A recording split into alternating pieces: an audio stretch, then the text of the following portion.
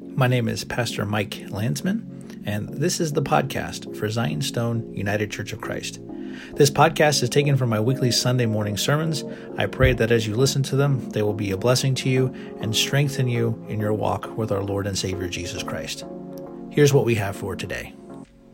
May the words of my mouth and meditations of my heart be acceptable in your sight, O Lord, my strength and my Redeemer.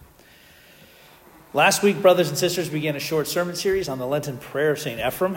We learned a little bit about who he is, what he did, about his hymns, his poems, and their uses in dealing with various heresies and other religions in his area. We talked about the Lenten prayer that we just prayed a few moments ago. And in his prayer, he asks God to take from him 4 things, which were encapsulated, I think, perfectly in today's reading from Colossians 3. But these 4 things are sloth, despair or despondency, lust of power, and idle talk. We talked about how sloth and despair or despondency, about how they feed into one another and how they are, quote, rejection of the present moment as God's good gift. This leads us then to apathy. We talked about lust for power and lust in general and how if we aren't oriented towards God, we become self-centered. And lastly, we dealt with idle talk and how all these 4 work together to lead us into spiritual apathy. And today, we turn away from the negative and look towards the positive. It is not enough to be divested of something bad. What's been taken away has to be replaced with something else, or else one will slide back into what we were trying to escape from in the first place. And today, we're going to deal with the second part of this prayer, and the positive things that St. Ephrem is leading us to ask God to graciously give us. And these things are given to us by God as a gift from his divine grace. He says, and the title of today's sermon is Give Me. Last week's was Please Take From Me. He says this, but rather give the spirit of chastity, meekness of mind, patience, and love to your servants. Let's begin with chastity. Psalm 24, 3 through 4a says, Who shall ascend the hill of the Lord? Who shall stand in his holy place? He who has clean hands and a pure heart. And our Lord Jesus Christ said in Matthew 5:8, Blessed are the pure in heart, for they shall see God. If there's anything today that our culture undervalues, it is the concept of chastity. Everything put out in various media for us to consume is anti-chaste because to be chaste voluntarily is seen in the same light as a person who refuses to use a computer, a Luddite out of step with the times. It's a completely preposterous idea, voluntary chastity. But this idea presumes that there are times that one can be out of step with in the first place, as if time is an impersonal force. As if time is a personal force. But time doesn't carry with it shifting senses of rightness or wrongness or morality, and neither does history. Our attitudes, our values, our mores, they shift. But that's not associated with time or with history. If our values and mores shift, then that means these shifts can be good or bad or shades in between. And that means those shifts can occur from good to bad, which I think is the predominant paradigm. But I do think there are times when values shift from bad to good. Take example, the civil rights movement and how that responded to the problem of racism. But chastity itself is seen as a relic of a bygone Victorian era, something that no reasonable person should even consider. And one thing also we should note is that when we hear the word chastity, many parse it in regards to just being about sexual desire. That is, it's almost always considered in the sense of being in control of those desires. And in a sense, that's true. And if anything, our modern culture has shifted from reasonable controls to overindulgence. And to that, chastity is a massive help. But chastity is not just limited to this one area. Father Alexander Schmemann noted this, chastity is understood as the positive counterpart of sloth. Its opposite, then, is precisely wholeness. Christ restores wholeness in us, and he does so by restoring in us the true scale of values, by leading us back to God. In other words, to quote God's word to Cain in Genesis, sin is crouching at the door, waiting to try and master us. Or as St. Peter noted, the devil is walking around like a roaring lion, seeking someone to devour. But chastity is the weapon by which we fight, and chastity is exercised in some way through asceticism, through fasting, through prayer, through the means of grace God has given us in the sacraments. And in regards to fasting, St. John Chrysostom said this: "Do not let only your mouth fast, but also the eye and the ear and the feet and the hands and all the members of our bodies. Let the hands fast by being free of avarice. Let the feet fast by ceasing to run after sin. Let the eyes fast by disciplining them not to glare at that which is sinful. Let the ear fast by not listening to evil talk and gossip. Let the mouth fast from foul words and unjust criticism. For what good is it if we abstain from birds and fishes, but bite and devour our brothers and sisters?" I think that's so powerful, because chastity isn't just in being in control of our desires as we express them as sexual beings, but chastity is the entire person. I love how he talks about your hands fasting by being free of greed. Let your feet fast by don't run after sin. Let your eyes fast by not looking at things that you know you shouldn't be looking at. Don't listen to gossip. Your ears should be fasting too. I think this is a perfect description of the wholeness of the chaste life. And as we are empowered by God's grace, we turn ourselves towards him. We will take on the values of the kingdom of God. And we will learn how chastity shapes us towards the vision of God. And seeing God through purity of heart, like Jesus said, right? This is also applicable to our ability to read and understand Scripture. We will miss what Scripture is doing when our minds and hearts are clouded by sin and by being unchaste. I was reminded of this very important point which the church father St. Athanasius makes about purity of life. It has a direct connection with our ability to read and understand Holy Scripture.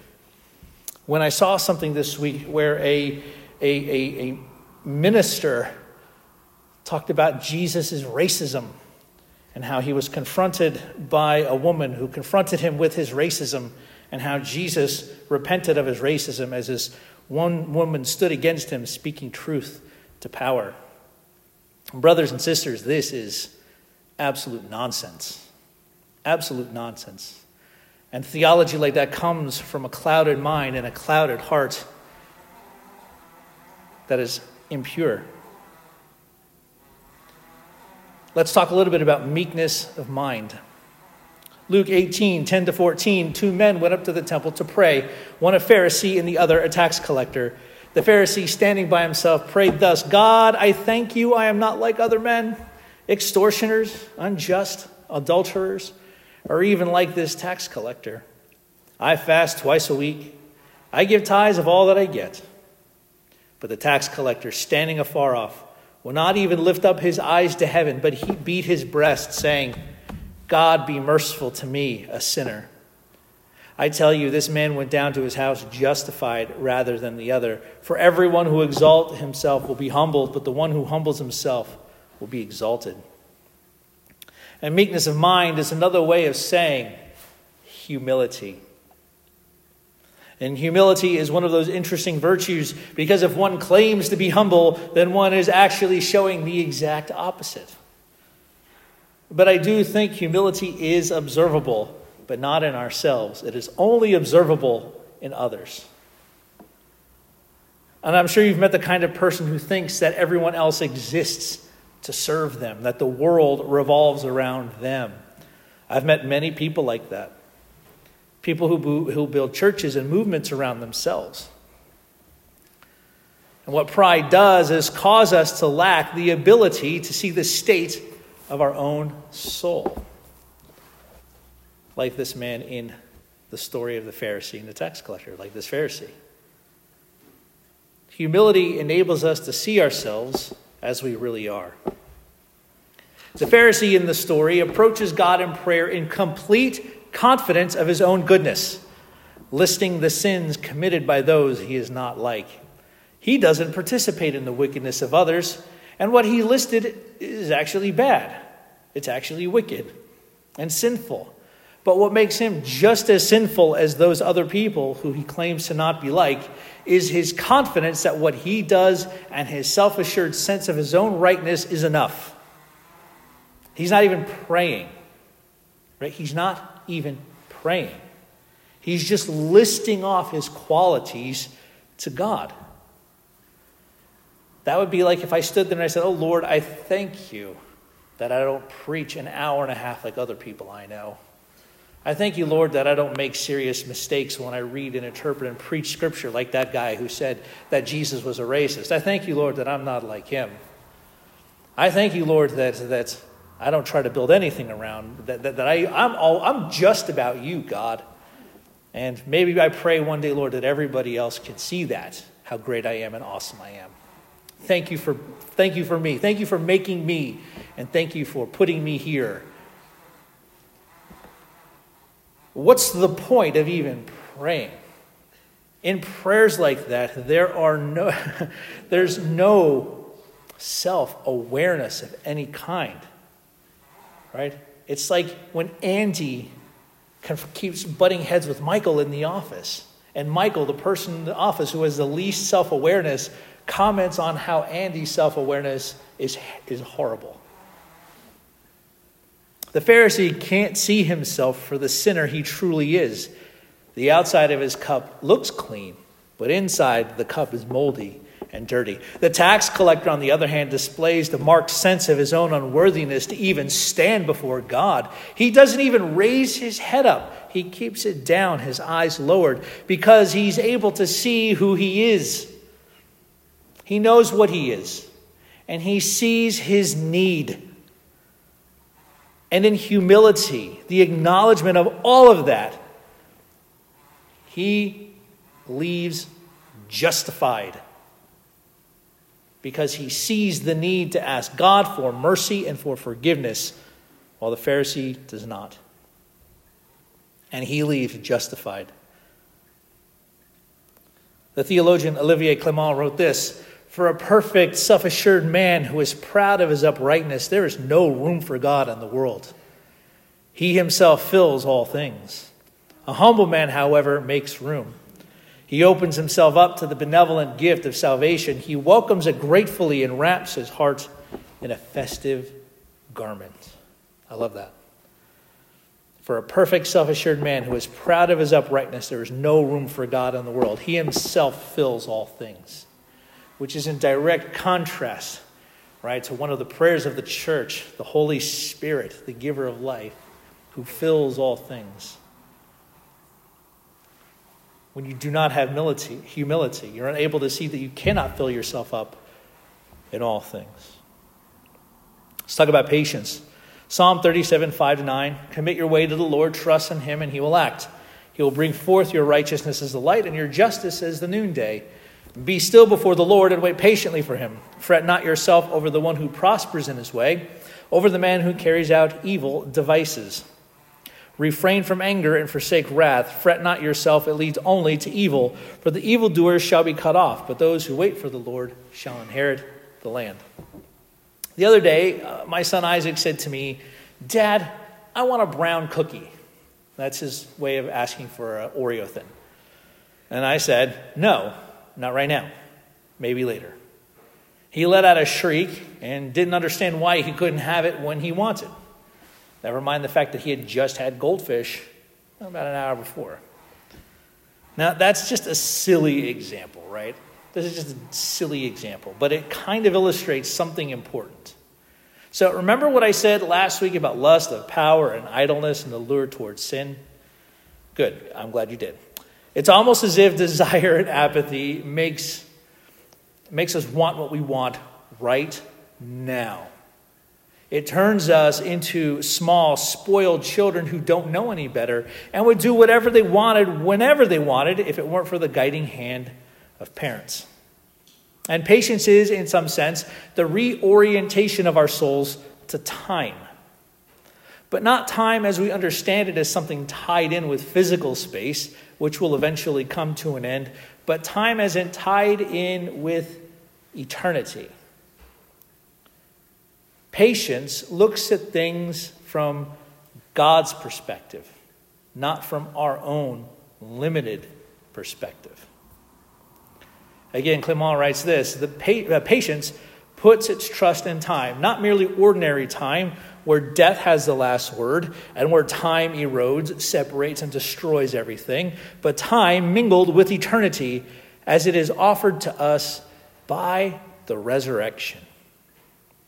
So in a way, God is playing the long game, in air quotes, right?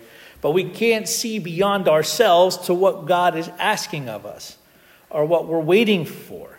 And this is difficult because other people, the evil even around us, don't wait for the Lord. They don't refrain from anger. They let loose wrath. They show forth their evil. But even when it doesn't look like God is present, be assured he is. And the cross is the perfect demonstration of that ideal. Let's talk about love, lastly. Colossians 3:14. And above all, put on love, which binds everything together in perfect harmony. And as St. Paul also says in Corinthians, these three things abide: faith, hope, and love. But the greatest of these is love. I once heard someone say that whatever the fruit of the Spirit is listed, all of them flow from the first one, that is love. So in other words, they should be love, joy, peace, patience, kindness, gentleness. Father Alexander Schmemann said, love is the crown and fruit of all virtues, of all growth and effort, the gift given by God alone as the goal of all spiritual preparation and practice. Love is what we're aiming towards. Love is the greatest of these virtues because love never fails. This is not human love, but this is divine love. It's not the deep affection we might feel for our spouses, even though divine love is demonstrated through the love of husband and wife, as St. Paul makes clear in Ephesians. He takes this example of the love between husband and wife as a picture, as an image of the love that Christ has for the church. But that love is not sappy, sentimental feelings. Love is the selfless self-giving of oneself for the other. And this is in stark contrast to basically every romantic comedy ever made, brothers and sisters. Because in many of these romantic comedies, many of these movies, one of the characters is always in a relationship with someone else until they meet the one that they really love. And they can't help but go to this person. But what about the love you had for this person? That's not love. It's not the swirl of emotion felt in dating and engagement. Love is waking up in the middle of the night to calm a wailing child even when one has to get up for work the next day. Love is not the ardor of youth. Rather, love is loving and being loved by those, even by our spouse, even when our skin begins to sag or we put on a few extra pounds or wrinkles. Love is clothing the naked and feeding the hungry and helping the poor. Love is, as Clement puts it, the synthesis of every virtue whose essence is Christ. Love, as seen in the face and actions of Jesus Christ, is the very definition of love. And this love, brothers and sisters, is extended to us as a gift. And this love as gift is what grants us the things we ask for: patience, meekness of mind, and chastity. All of these spring as God's good gift from our regenerate hearts. As St. John Chrysostom reminds us, he did not say that love is the summit. He doesn't say love is the summit. But what is greater? He says love is the bond. This more necessary than the other. For summit is indeed an intensity of perfectness. But the bond of love is the holding fast together of those things which produces the perfectness. Love is, as it were, the root. The root. And so, brothers and sisters, may we, along with our Father in the faith, St. Ephrem prayed to the Lord that this Lent and every day, that he would give us the Spirit, the gift of chastity, meekness of mind, patience, and love. And so to our Lord and Savior Jesus Christ be all glory together with his Father, who is from everlasting, and as all holy good and life-creating Spirit. Amen. Thanks for listening to the podcast for Zion Stone United Church of Christ.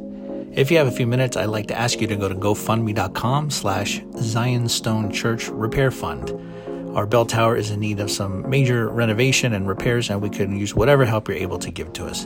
If you'd like to find out more about us, check us out on our Facebook page, Zion Stone UCC, or on our website, zionstoneucc.com. Thanks again for listening. I pray that these sermons will continue to strengthen you in your walk with Jesus Christ, and may the blessings of God, the Father, the Son, and the Holy Spirit be with you.